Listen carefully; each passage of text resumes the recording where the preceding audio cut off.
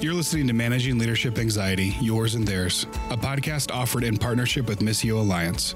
Each episode, we discuss internal and relational pressures, how they block effective leadership, and how we can move through them to a greater health. And now your host, Steve Cuss. Folks, welcome back to part 2 of the 8 concepts of Bowen theory.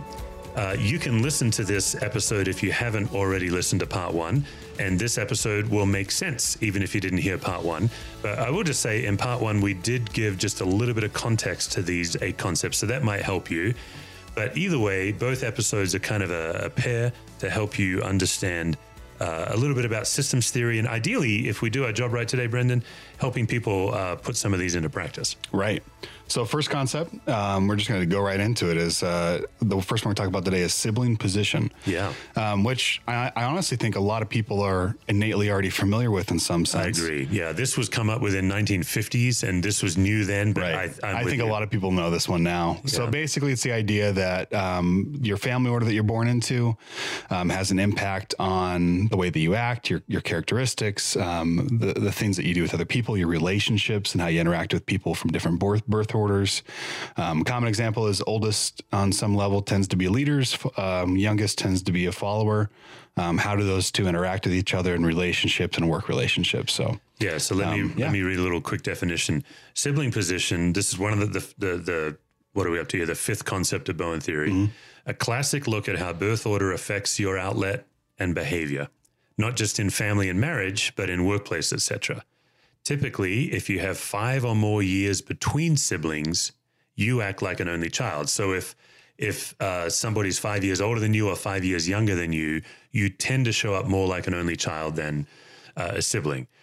So I'll give an example first, and if anything comes to mind for you, Brendan. Yeah. I'm a youngest.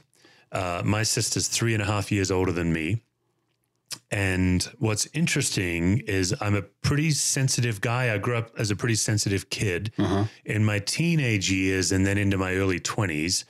I overcompensated with a lot of confidence. That's when I really started to be affirmed for leadership gifts. And it wasn't, I was a late bloomer. I didn't go to college till I was 20. And it wasn't until I was in college, my sophomore year, I was 21 or 22, where people called out in me my playfulness and my creativity. And I didn't realize that as a youngest, I roll into a room ready to have fun rather than ready to be responsible. But because in my teenage years, I was a leader in our youth group and all of that, I always felt responsible. Plus I was insecure, and I covered my insecurity through over responsibility. Wow. And so college for me was really fun because I kind of got to act like the kid that I hadn't acted like in years. And then in chaplaincy, I went straight from college to hospital chaplaincy. And I started as a chaplain, never, I believe, inappropriately, but to figure out how do I bring playfulness and creativity into this very earnest, painful environment. And so, as you might imagine, I was smart enough to know when not to do it. But I did 6 months of pediatrics, and kids like to play. Right. And so I had like a rubber chicken that I'd show up with. And I remember sticking it like IV. Kids had these IV, even if they're getting like chemotherapy or something really serious. And I'd let them use my rubber chicken for an hour and come back and get it. Just goofy things that I would not have done if I wasn't aware how I'm wired as a youngest. Right. And so the way I've used sibling position in my own life is to be aware of my part to play in an organization. So I'm sure you've even noticed, it's very intentional. It's pretty obvious too, how often I'll sabotage a staff meeting. Yes, you will. To generate laughter. And I'm sure there's times where it's not needed. Right. But there's times where I'm feeling this need. Oh, we just need a little breather. Right. And it doesn't really contribute to the agenda. Right. Yeah, that's the youngest thing. So I'm the oldest out of 4 siblings. My brother's the closest to me. I think he's only 2 years younger than I am. So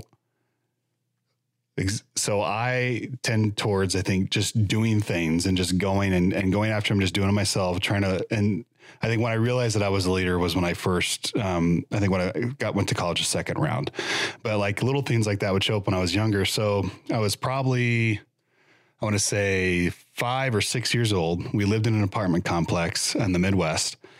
And I had the idea to make a quick buck. And one of the ways that I decided to make a quick buck was I had a window scraping business in this apartment complex. So I would go around and hand out flyers to people before, and hand them on the door that I would scrape your windows for $1 in the morning before you left for work. And I generated some business income from that. People really enjoyed that I think they were helping just a kid out, but that was my first experience, I think, with just developing something on my own, leading it, chasing it. I think noticing that I had the ability to get people to rally around me was something else that I didn't really flesh out until I was in college the second time. That showed up realizing I made a huge mistake with grabbing a bunch of students. We had this, let me back up. So this is a very sensitive subject, so I'll try to not talk too in detail about what happened. But there was a situation at my college that I was going to where somebody was involved with an inappropriate relationship with a fellow student on campus at a Christian college. And I wasn't happy with how things were being handled. And so I took it upon myself to get everybody in a room and get them super excited, grab your pitchforks and your fire sticks and let's go after them. Right. Had a whole school-wide petition that got signed. And finally, one of the lead pastors in the area who actually was pretty involved with the school actually called me and said, "Hey, you need to trust the leadership process. You're a leader and you need to be careful because when you do these things like this, you can create total separation, dissension, all these bad things." And so for me, one of the things that I've learned is, well, it's good that I can walk into situations and get people to rally underneath a cause, but I also have to stop being so serious all the time and have a little bit more of a playful attitude, which is difficult for me. Yeah. So that's how I've noticed my sibling role as the oldest has really shown up in my life, is just always having a desire, I think, to lead without trying to be, I'm trying to think of the word, because it sounds like I'm a jerk, but I'm not trying to lead on to get power. It's more of a, as the youngest, it sounds like you're just very responsible. Right. That's what I'm hearing in that story. You felt responsible to do the right thing. Right. I think that is some of these ideas are cliche, but there's a reason they're cliche. That is a fairly accurate way of being an oldest. Right. Yeah. So that's how it showed up my life. My wife is a youngest, I think. So it's been an interesting relationship with the two of us. Right. Well, she's a twin and a youngest. Yes. Which is even weirder in some sense. And with a twin, it's funny. It would have been neat to have Kelsey on the show to share what that's like, because there is a fusion between twins. Right. That makes things extra complicated for sure. Right. So. Yeah, they're very close. Right. How far apart are they in miles? Like the minutes of how long? Yeah. How far apart do they live from each other? Oh, she's only 45 minutes from us now. Yeah. Yeah. So they're pretty close still. Yeah. So that's classic with most twins. I mean, man, you think about your earliest formation in the womb. Right. I just saw a birth video. The cutest thing, 2 twins born, they lay the babies on mum's chest and one twin reaches out and grabs the other one's hand. It's the first thing the twin did out of the womb. Wow, that's crazy. Like, okay, that's crazy. Yeah, that's tied in. Yeah, I think understanding that, I think it helps me understand that relationship better too. Because as an oldest, I always distanced myself, I think, from my siblings in a way, because I felt like I had to be responsible and grown up. That's right. And you were kind of responsible for their well-being. Right. Yeah. Whether I wanted to or not. That's right. Or whether they wanted you to or not. Right. Yeah. So it's interesting how all that stuff just plays an impact on every aspect of your life too. It's nuts. Yeah. And that's why you study sibling position, is to really get clarity on how you show up in the workplace. Right. And so I'll just close with this and then we should move on to the next one. Every trait in family systems theory, and really beyond systems theory, every trait has an asset and a liability to it. So my playfulness is both really helpful and annoying. Right. And you never quite know when. Your responsibility is the same. Right. And that's what's helpful, is when you really get clear on what you do and how you offer it, you can start to learn to mitigate and get really refined to make it more of a gift than a curse for people. Right. Absolutely. Yeah. All right. Number 6, triangles. Yeah, triangles are interesting. They are in many ways. I think I'm going to be ironic when I say this. Systems theory is kind of an inside joke, but they are like the bedrock of systems theory. They're in everything. They're almost in all of these concepts, aren't they? They are. Yeah. And there's triangles and then there's triangulation. I think the biggest misunderstanding when people start studying systems theory, Bowen teaches that triangles are the most stable relationship. It's more stable. A 3-person relationship is more stable than 2. When people read that, they think, oh, that must mean triangles are a good thing. They can be a good thing. But what Bowen is saying is that when tension goes between 2 people, the anxiety between the 2 people causes instability. So they bring in a 3rd person to help stabilize and share the load of the anxiety. And that's triangulation. And triangulation is always a bad thing. So people get confused. I've run into this before when I'll teach triangulation and people will come back and say, wait a minute, Bowen says it's a good thing. And I'll have to say, no, Bowen says it's the most stable relationship. That's why we do it so much, because we're not good at managing our anxiety with one other person. Right. So what about counselors and a husband and wife relationship? When a husband and wife are going to a therapist, therapists are actually trained to make sure they are staying out of being co-opted. Oh. I'm not a therapist, but I've done a lot of pastoral counseling.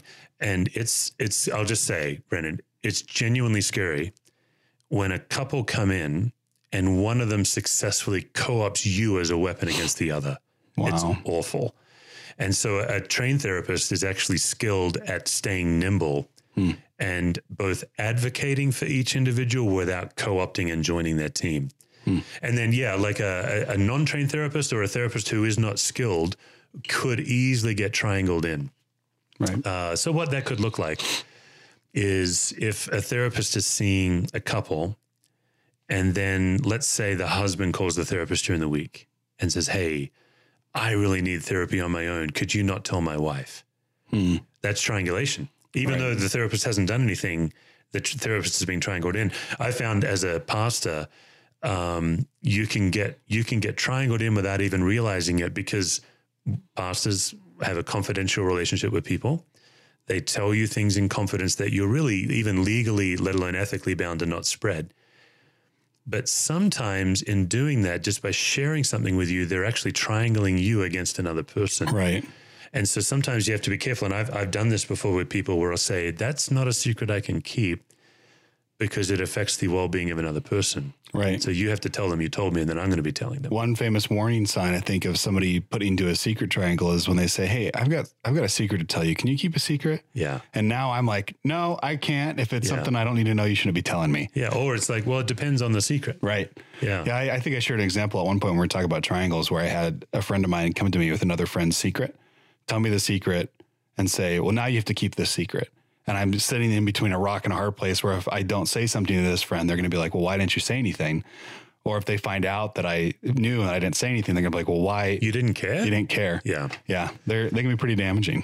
Yeah. Yeah. So really, generally speaking, the best path out of a triangle is informing everybody that you're going to inform everybody. Right. Just so you know, I'm going to tell them that you told me. So I remember a pastor friend of mine. He's like, hey, if you'd pray for me, I have to go to the guy's house and tell his wife he's having an affair. Oh my gosh. And he's like, the guy told me, I told him it's not a secret I'm willing to keep. He has 2 days to tell his wife. He said he would. I'm going to the house. I don't think he has.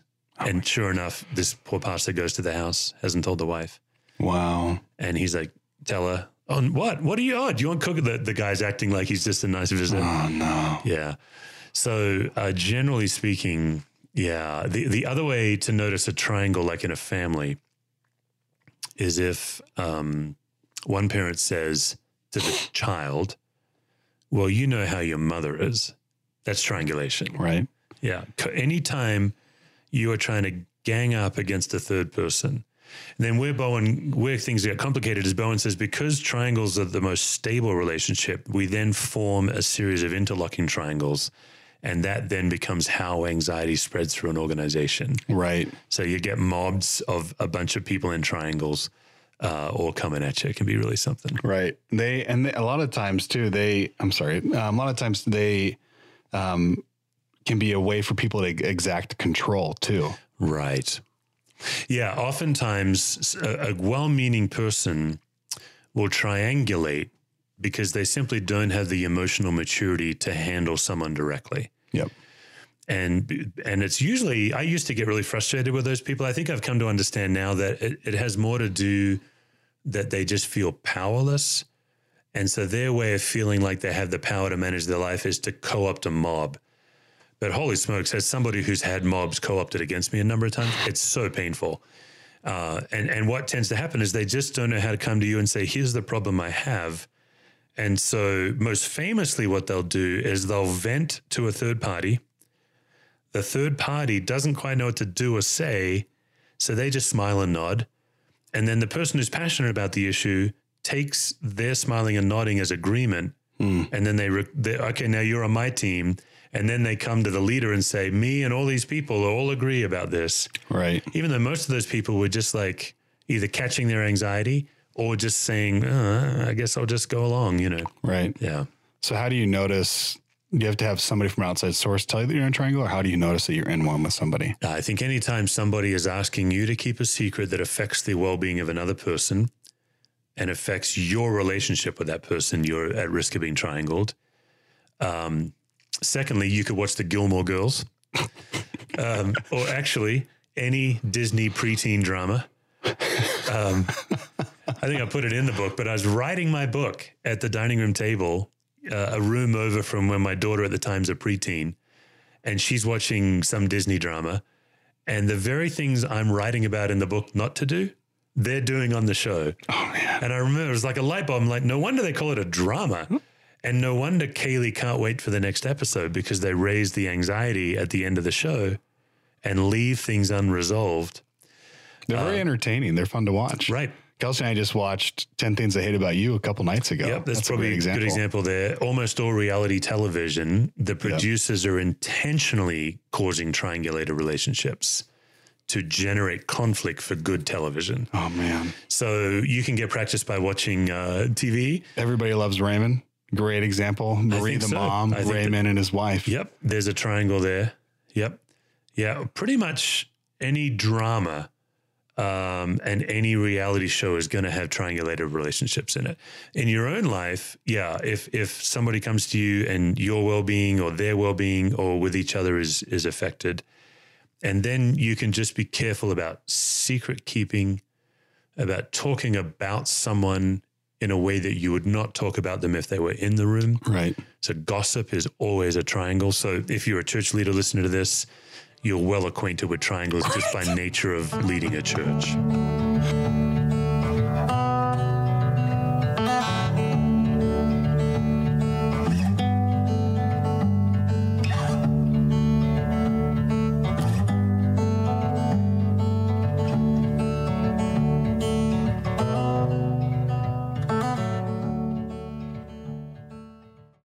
Hi, I'm Doug.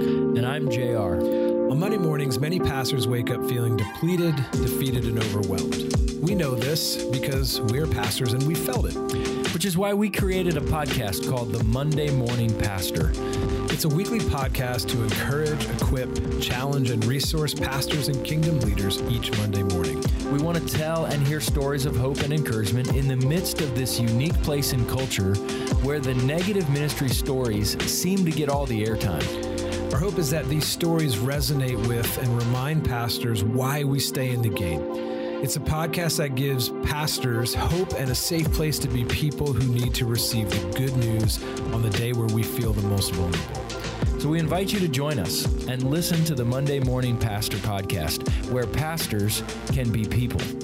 You can find us on kairospartnerships.org, Missio Alliance, or anywhere podcasts are available.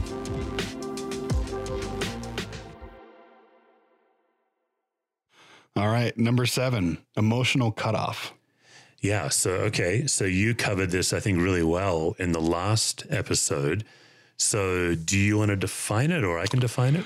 Yeah. So I think in my own personal family genogram life, emotional cutoff is anytime somebody doesn't want to have to deal with the problem anymore, or they think that they're dealing with the problem by cutting off all contact with a person in their life who they think is either the problem or getting rid of the problem. So, yeah. So it's also, emotional cutoff is also a severe way of dealing with your anxiety with another person. I'm just, as we speak, scrolling to try to find where it is on my little Twitter feed, which oddly I now cannot find. So I have to punt on that. So I can read it off. Go ahead. Let's do that. People sometimes manage their unresolved emotional issues with parents, siblings, or other family members by reducing or totally cutting off emotional contact with them. This resolves nothing and risks making new relationships too important. Yeah. So it's, I think there's plenty of families out there, and probably friendships too, where somebody is either too much for you to be around anymore. They're too much drama. They bring too much to the table. Or maybe they've hurt you in some way. And every time you try to talk about it, they don't want to talk about it. And so you think probably the healthiest thing to do is to cut them off. Right. Which actually, I've got a question about this. Is there any point in a relationship? The answer is yes. Yeah, okay. Yes. That's because Yeah, there are some relationships that you have to cut off for your own safety. So, we don't cover on this podcast and in our work extreme trauma and abuse. Right. Even though what we do can help people in trauma and abuse, I believe they do need tools beyond what we can help with. Right. But sometimes cutoff is necessary in domestic violence. In ongoing addictions, sometimes cutoff is required. Right. And then abuse. So, the classic go-to book on this would be really anything written by Henry Cloud, but Boundaries is his go-to book. But I'll say this. What tends to happen with cutoff, particularly if you are avoidant of conflict, just by nature, you stuff and you don't know how to express. And so what happens is you take it, and then you boil over and explode, and then you cut off. What systems theory helps us with, particularly through differentiation, is give you, if you'd almost treat the relationship more like a bungee cord between you and the other person rather than a pair of scissors. Right. I think if you're passive aggressive, for example, if you're a conflict avoider, somebody does something and it hurts you and you don't know how to tell them and resolve it, and you end up stuffing, and then, or maybe you're fused or codependent with them, and then it's some kind of a last straw syndrome. Right. And that's it. You last cut them off. You're just like, enough. And you don't recognize that that's your emotional, you can grow emotionally maturely in that way and handle more ambiguity in the relationship. I don't feel like I'm explaining it well, but when you learn about cutoff and you learn about differentiation, it actually gives you the tools to manage conflict before you get to the cutoff. Right. Having said that, yes, like let's use a domestic violence relationship. Okay, let's use an addiction. Years ago, it was in Nevada. I did a lot of crisis intervention, and I remember a guy coming to me, and his wife was an alcoholic, and he had begged her to stop. The police had been involved. There'd been abuse toward him from her, unusual case. And one day he came in and he asked, is divorce a sin? We talked about it. Why are you asking? And he said to me, look, I don't want to leave her. We've been at it 25 years, and my patterns of behavior are part of why she keeps drinking. And her only chance of getting well is if I leave. Wow. I'd never heard it put that way before. I'm not condoning divorce. I'm not saying, but I think he was actually onto something. He was trying to say, I have tried for years to change the way I relate to her, and I keep falling back into the old codependency patterns. I'm leaving. And he said to me, I'm giving her everything. I'm leaving with nothing. I'm giving her every chance of success, but she's going to drink herself to death if I don't leave. I said, it was really wild. So that would be an example of he felt he had to cut her off for his good, but he also believed, and I believe him, I don't believe he was using an excuse. He had to cut her off for, I believe, her sake too. That's pretty extreme, but there's an example. Right. But if you're not in any of those extreme examples, it's probably not a good idea to do it. Yeah. It's easier said than done, because I think a lot of families and people in families think that their situations are very unique. But then when you start to talk with other people, like, it's not. Like, there's so many families that struggle with the same thing. Yeah. And honestly, it might seem like it's the right solution at the time, but I think you're using this bungee example of like, if you let the tension stretch and stretch and stretch, eventually a bungee cord's going to snap back and you have to stick it out. Yeah, I think that's good. Yeah. And I think for church leaders, what I've found often happens with a church leader that gets criticized again and again by the same people is their temptation to cut those people off is so high. Right. And I get it. It's out of self-protection. The people are piling on. But your ability to try to stay connected to people who are against you, obviously, boy, Brendan, even as we're talking about it, I'm just thinking, man, we can't cover all the bases here. Obviously, only our listeners and their loved ones know when they need help, when they can't take one more hit. You know what? I'm just feeling that, like, as we give this advice, there could be someone at the end of their rope saying, oh, they said we should stick it out. Right. I don't know about that, but I have noticed that in leadership, sometimes the response to criticism or difficult people is to demonize them. Right. And what I've learned in my own life, and it's pretty humbling, is when I have an anger fantasy about that person in my head, you know, they're wrong, I'm right.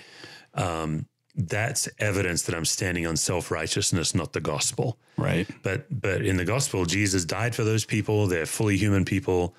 And so, yes, somehow you do have to protect yourself, but you don't have to cast them out of your community. I'll just boldly say, I know we have Discovery listeners listen to this show, and because I'm not going to name names, we have people at Discovery that don't think two hoots about me, but are active, thriving members of Discovery. Right. That's great with me. Mm-hmm. Like if they're finding community, finding the gospel, they and I don't need to like me, for example. Right. And that took some work. I think old me would have wanted to cut them off. Mm-hmm.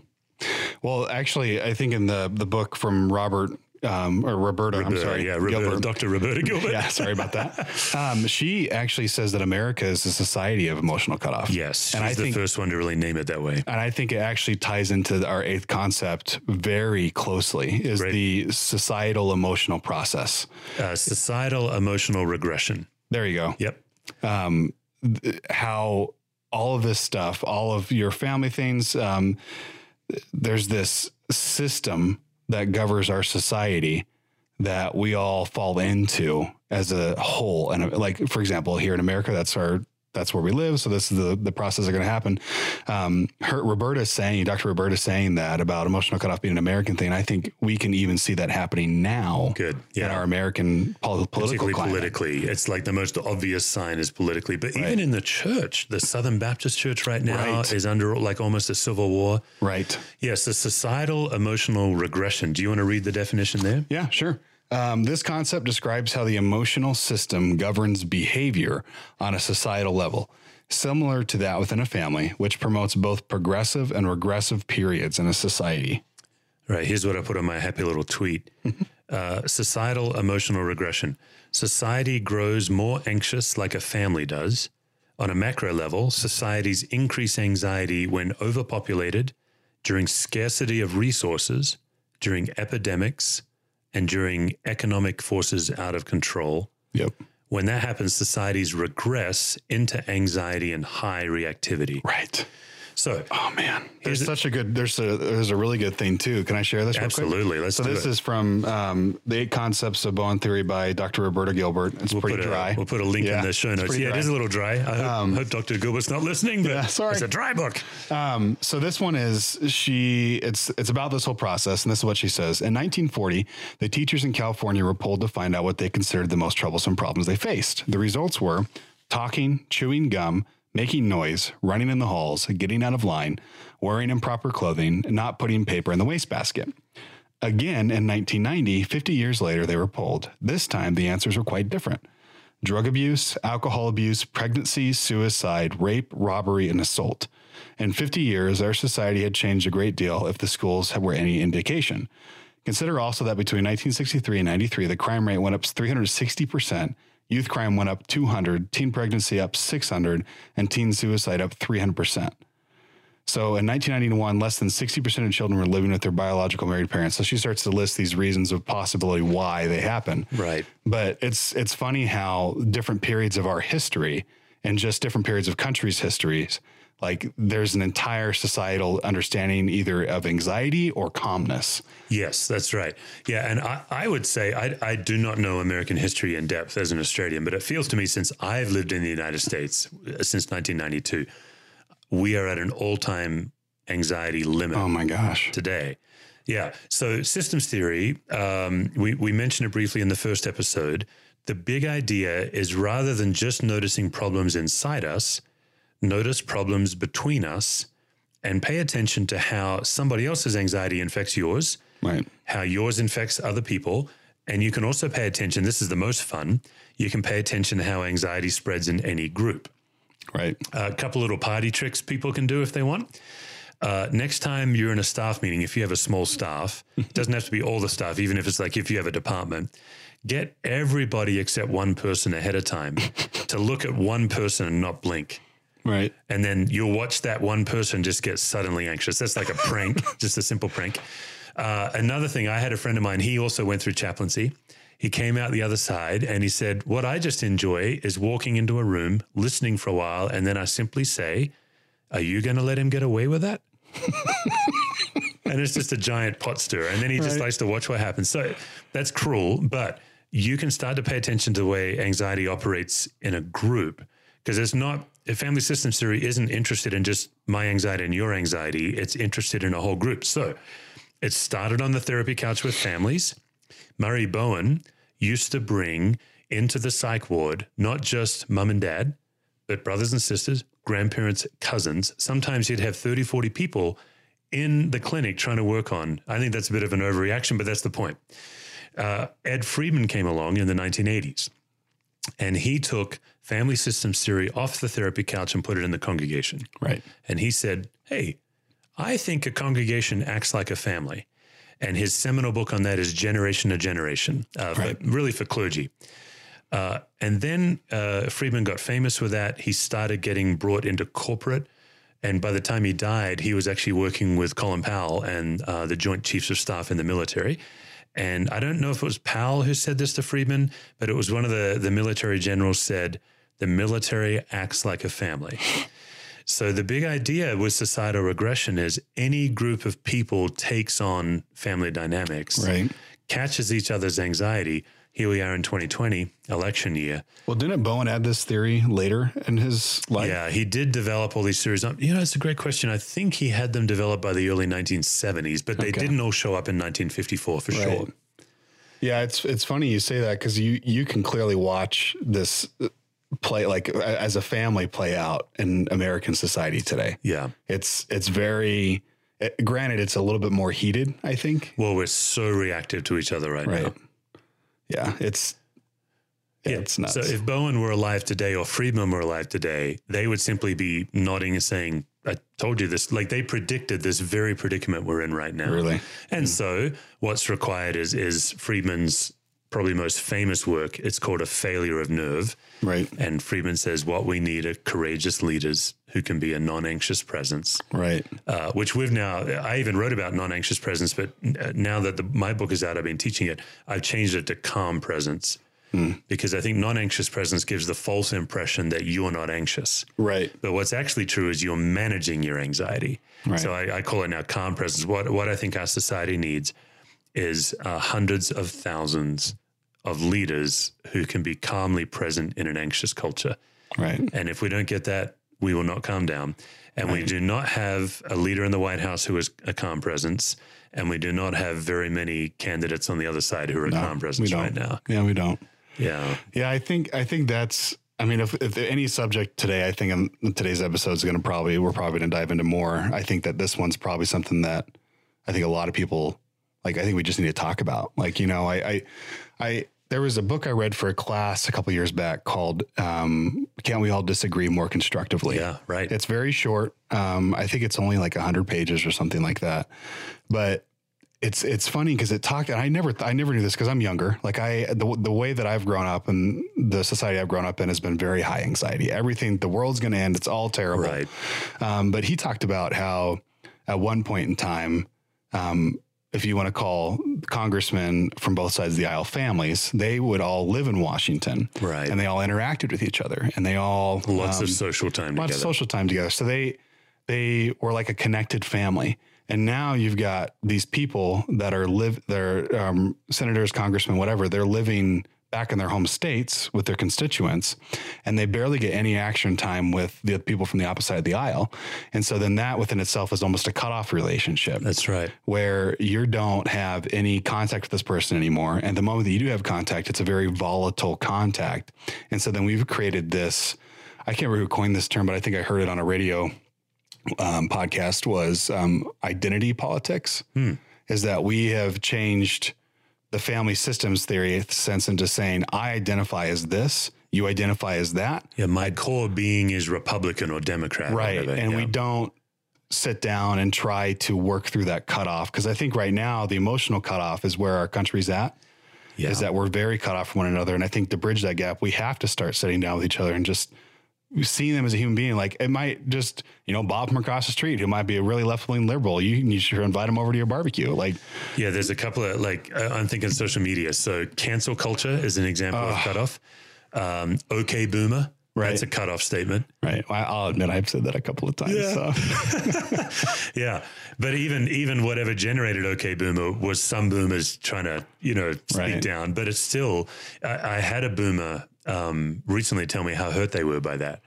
It was interesting because of all that they've contributed to society, this person, and all that they've done, and just to be flicked away with a cynical phrase. Yeah. The other thing I think we should say about emotional cutoff, because we're speaking in doom tendency, is what's fascinating. Maybe this should be our third episode on this one day. Where's the gospel in family systems theory? Right. Because to the best of our knowledge, Bowen was not a believer. His ninth concept did have something to do with a divine presence. He was starting to kick around the idea of a divine presence when he died. But what I'm fascinated with is when you go from societal emotional regression and you go back down to local community, you see so much gospel, so much good work. Right. I just drove back this morning. We live half an hour north of Denver.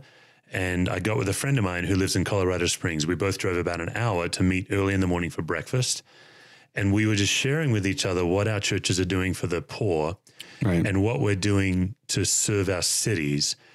And he was saying, he's like, we are the first church, and we're not the only church in the Springs, but we're the first church that social workers call, and that's our church as well. Right. And you start to realize, man, the gospel really is creating local micro communities of calm presence outside the media, outside the political platform. And I'm sure it must also be true. I don't have any insight into politics. It must also be true that the gospel's alive and well in the political, in Washington, D.C., but it's not being watched on CNN and Fox. Right. And then, maybe this would be a fascinating episode, but to talk, what vested interest does the media, regardless of the media's outlet's political affiliation, it has a vested interest in keeping us at odds with each other. Right. Yeah. That's so bizarre. Yeah, I think you've said before, I think, and I don't know if it was a sermon or just a conversation, where I think one of the most beautiful aspects of the good news of Jesus is that when that at the time period, people were coming to church, you'd have the head of the household, the wife, the kid, and then the servant or the slave. And then when they came to church on Sunday morning, and I mean, probably not Sunday, but when they came to church together, they were all on the same grounds. They were all equal across the board. And I think, man, that today, if we could get that and the rest of society today, that we're all on the same playing field, that we all, when we work together, so much better things can happen with the power of Christ like that. That's radical. It's amazing. Yeah. Whatever boundary keeps you separated outside the church is demolished inside the church. Right. And it should be. Yeah. I think that was Paul's vision for the church. I also personally think that's why the early church exploded in growth. It's because somebody like a household servant or a slave who's a nobody outside the church becomes a son of God or a daughter of God inside the church. Right. Serving the head of the household communion, or the head of the household serving them communion. Yeah, it's an imaginative idea, but I think I've used it in a sermon. The idea that when a family in, say, Corinth wanted to attend church, the household servant had to get up earlier to get their clothes ready to serve their meal. Household servant then eats last. Right. They walk to church together, and then inside the church, it's the head of the household who's serving communion to the servant who's a, son of the king.